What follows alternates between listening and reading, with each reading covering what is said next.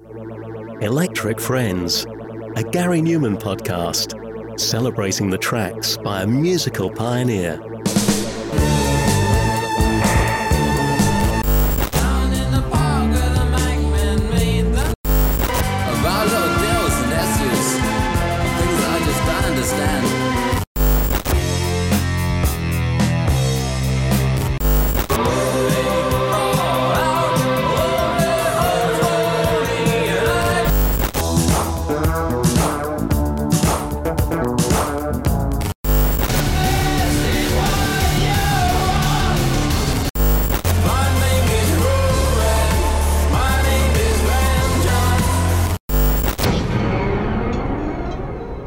For Gary Newman's chart-topping third solo album Dance in 1981, Gary decided to only release one single from the LP.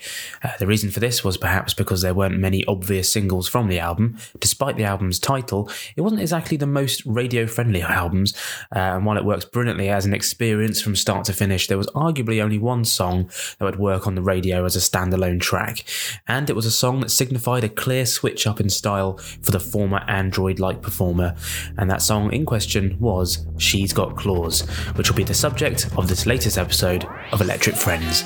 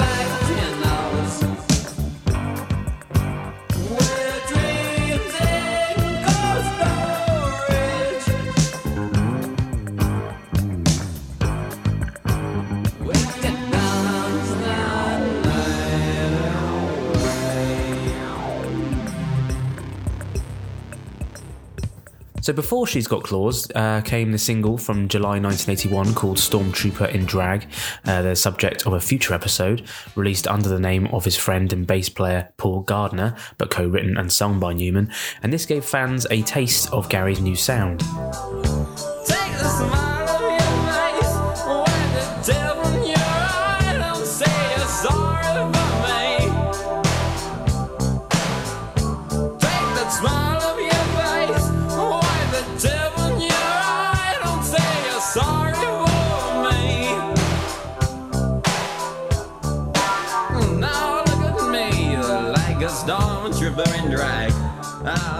It was quite far removed from the science fiction influenced synth pop that had made Gary Newman a household name. But just a month later, Gary released the lead single of his forthcoming album, Dance, in the shape of She's Got Claws. And it must have come as quite a surprise for Newman fans at the time, with Gary taking on a jazz-inspired sound. And while his synths and moody atmosphere was still there, it was still quite a departure. You say you love me, maybe you don't. The patience I can't tell. I don't believe you. Yes, that's straight. Just like you've been up out. Here on the ground, on the floor, screaming nothing at all. Here on the ground, like some fool looking down on you all. Until I did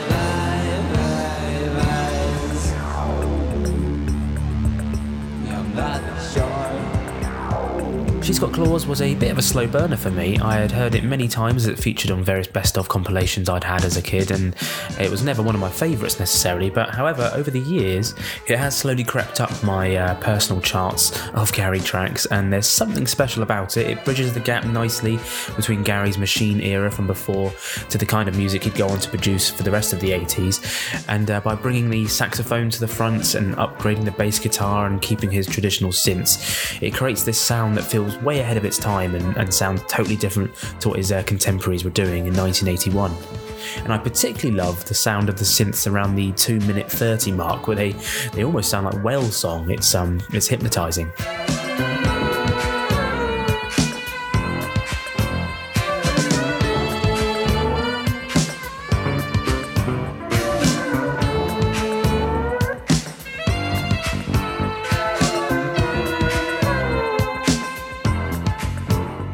And much like how he would use the bass guitar as the lead instrument on songs like Music for Chameleons, She's Got Claws did the same by utilising the saxophone as lead instrument rather than just for a stylish solo.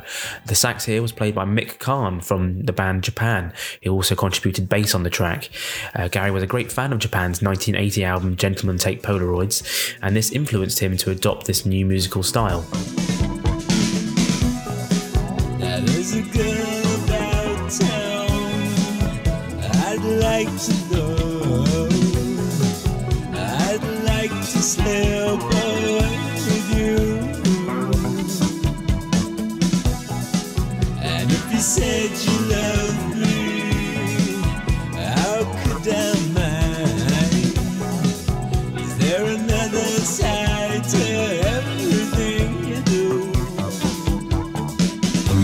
And Gary had quite a strangely mean-spirited experience, shall we say, with the band Japan around the time of Mick Karn's involvement.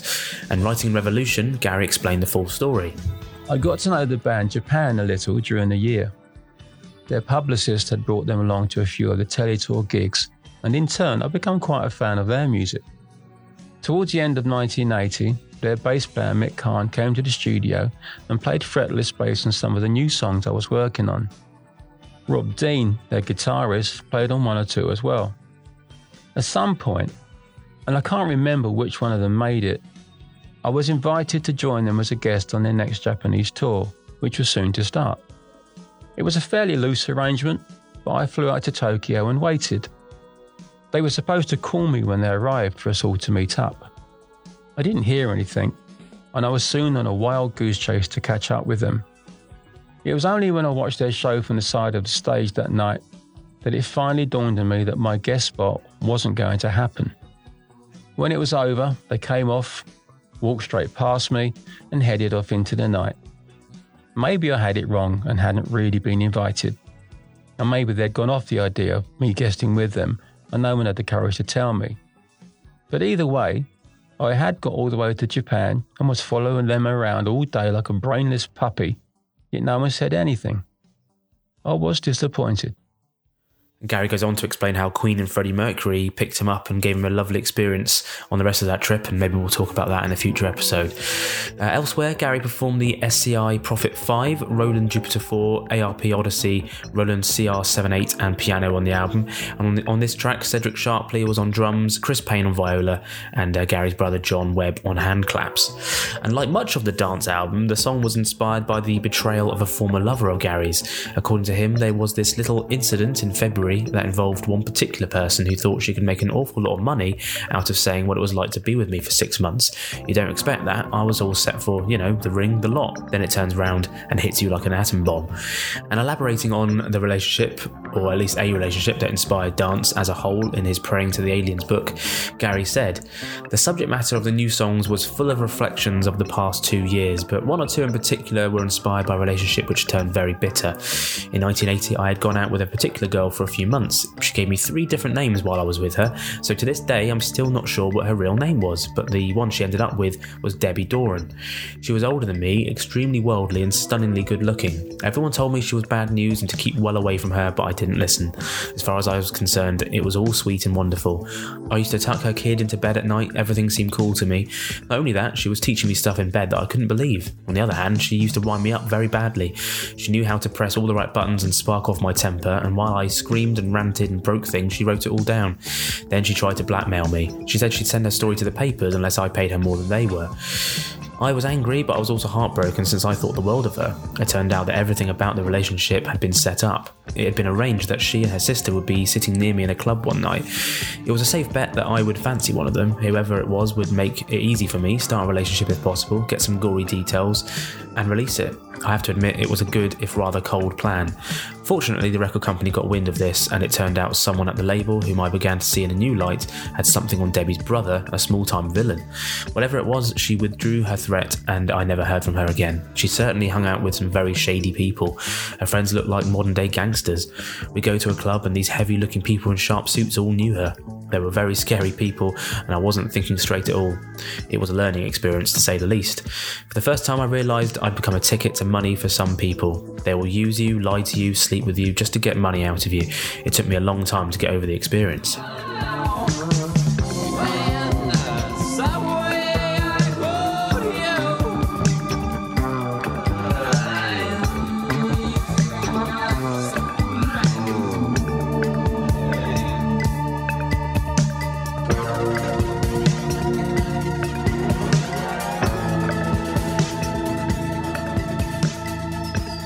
She's Got Claws is perhaps best known for its music video, one of Gary's most extravagant ones. Filmed at Southam Zoo in Warwickshire, it used the literal idea of a predatory woman, perhaps inspired by that woman he just talked about, by showing Gary on the run from a panther, in scenes that you could say predated the remake of the Cat People film, released the following year and featured the theme song by David Bowie. See these eyes so green,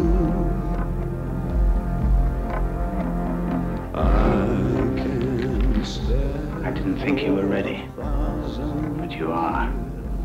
I knew it when I saw you with him. Your whole body burns. I'm not like you! You tell yourself that it's love, but it isn't. It's blood. Death. you've been so long, and I've been putting out fire.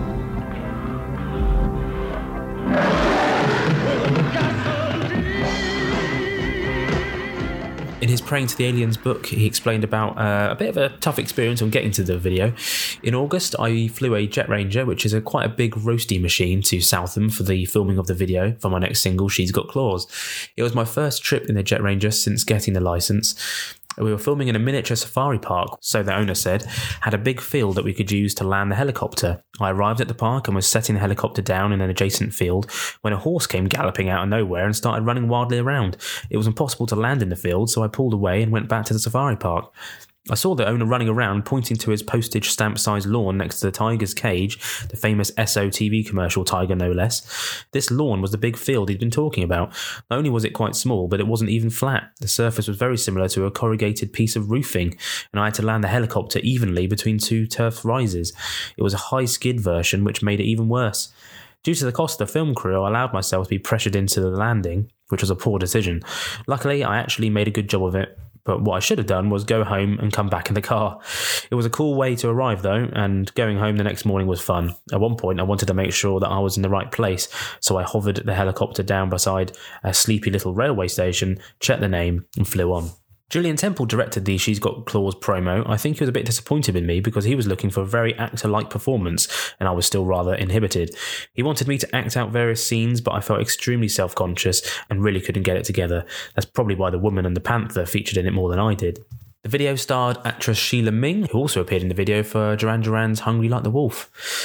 The overall look of Gary for the She's Got Claws video and dance artwork as a whole, including the trilby hat and three-piece suit, was partly based on a ghostly experience he had on the London Underground a few years previously. Explaining in his Revolution book, Gary said, I made irregular trips into London, usually with Gary Robson, to hang out in music shops mostly, look at gear, buy tickets for shows, that sort of thing. On one trip, we had a scare that has stayed with us our entire lives. We always travelled on the Underground as we were still too young to drive. A bus to Hounslow and the Piccadilly line train from there into London. Usually we'd get off at Piccadilly Circus and spend the day walking up and down Shaftesbury Avenue and around that general area.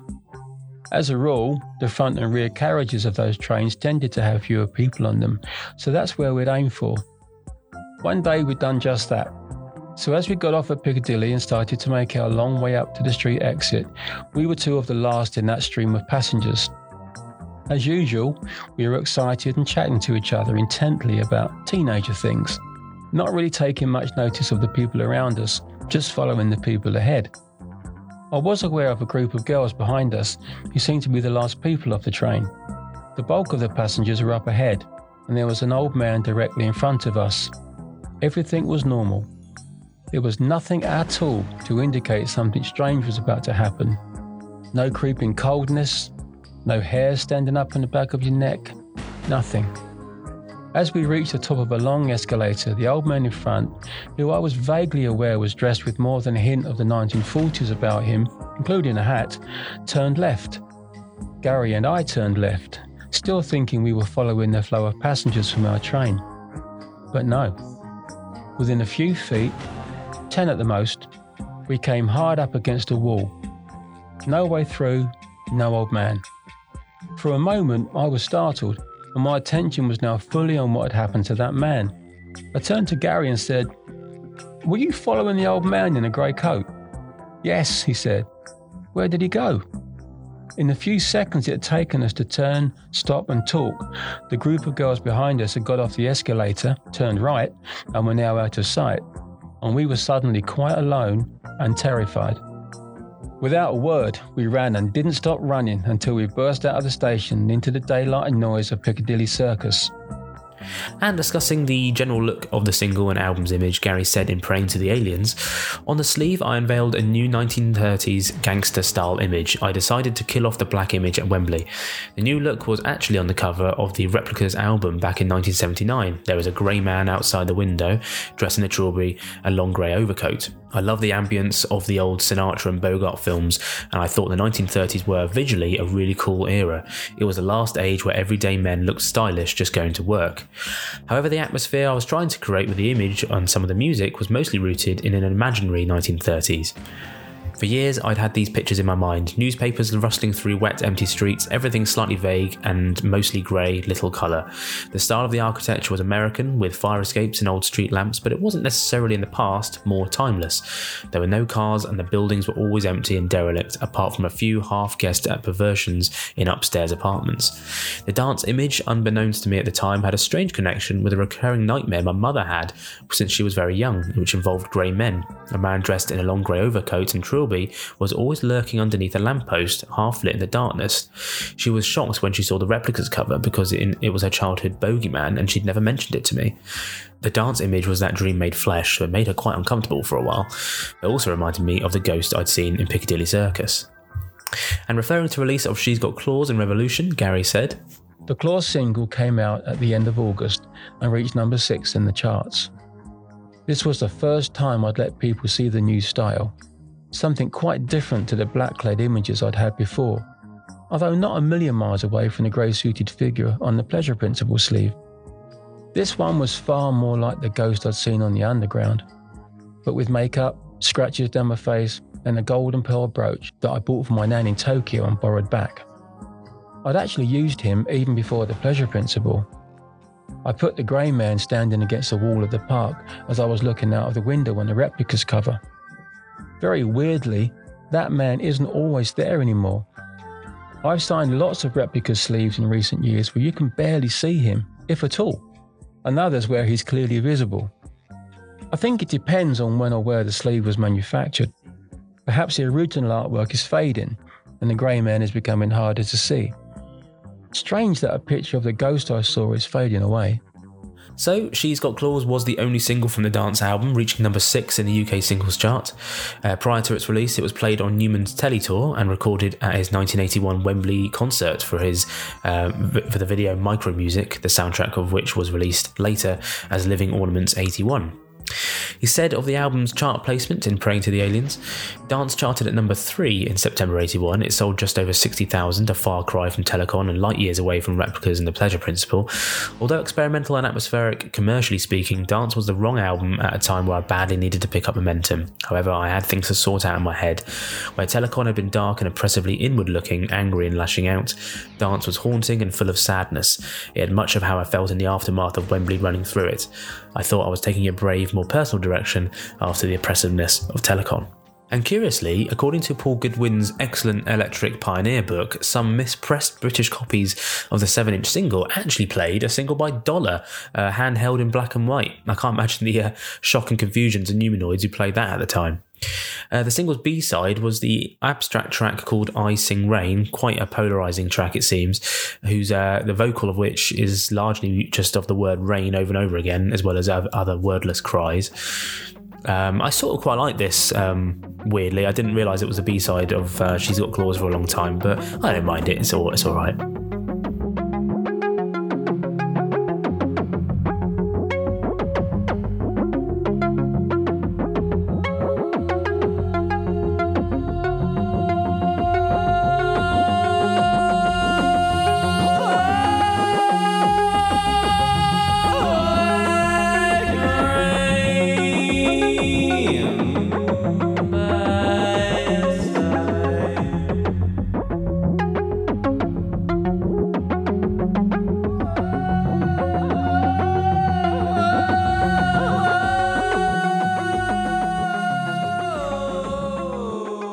An additional B-side was released on the 12-inch single, the track Exhibition, and I've got to say I somehow missed this song for a long time, but it's a really great song, perhaps one of the 2 or 3 best of this dance era.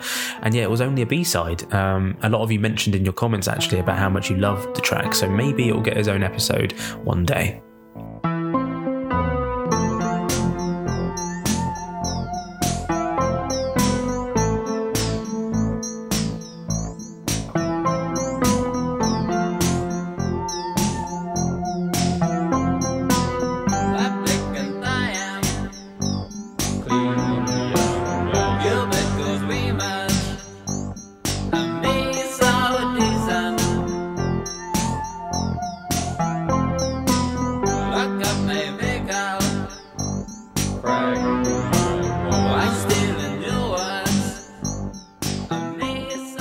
She's Got Claws was covered by Posh, not that one, on the Newman tribute album Random in 1997. You are a distraction, like pictures on the wall, animal-like eyes. You are attraction, it gets to be routine. You're up by now. She's got claws, she's got claws, she's got claws.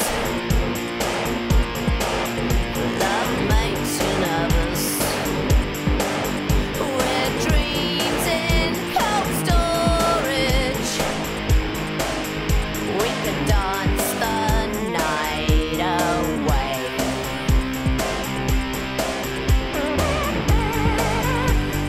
And then a remixed version appeared on the collection The Mix in 1998.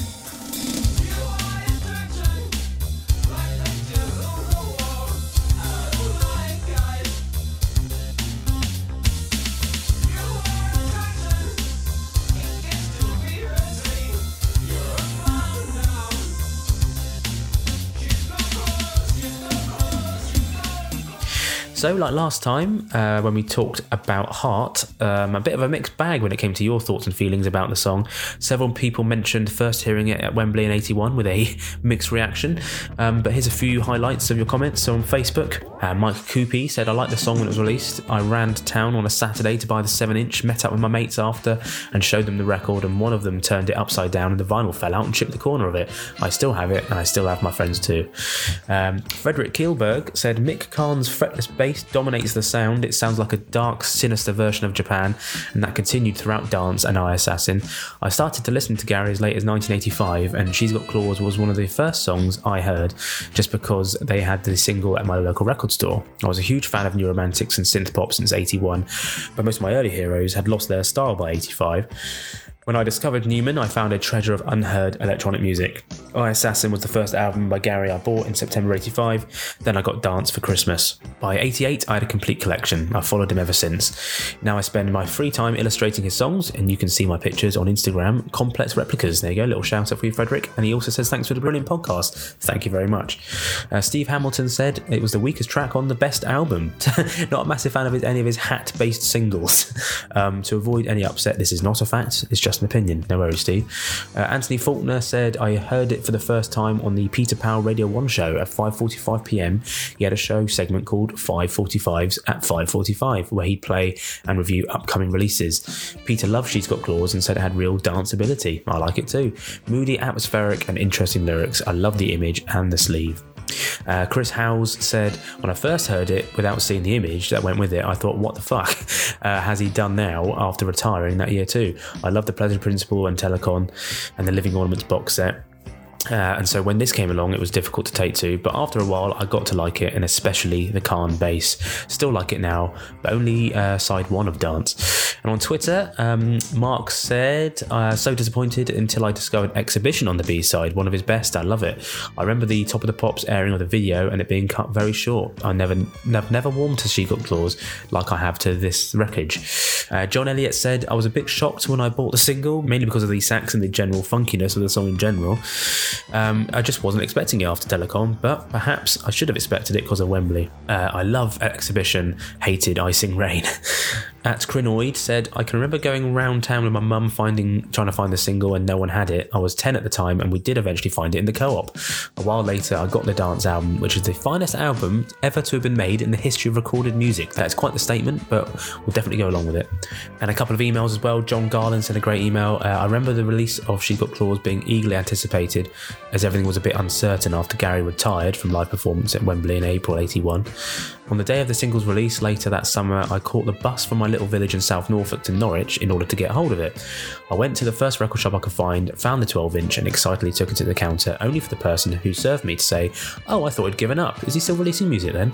And there was the impact of the misunderstanding surrounding Gary's live retirement summed up in a nutshell. Impact, as he's admitted, that seriously damaged his career.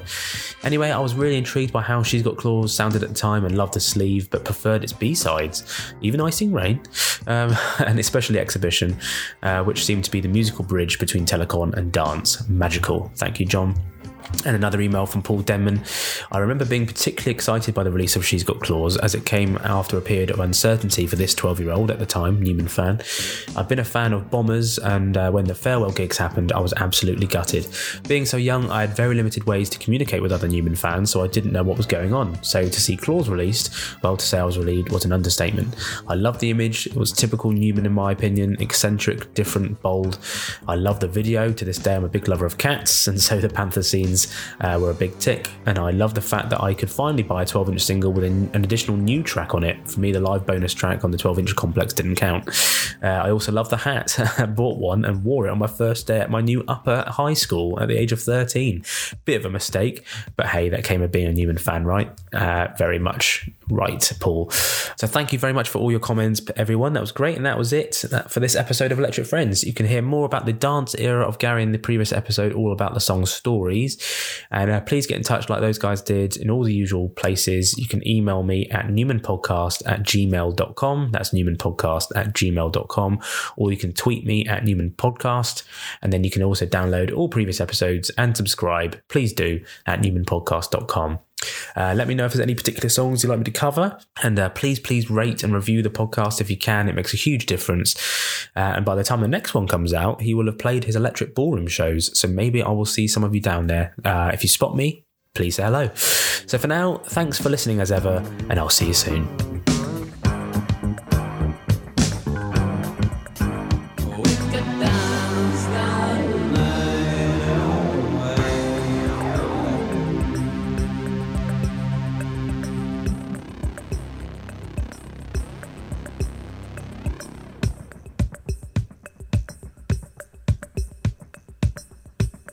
Okay.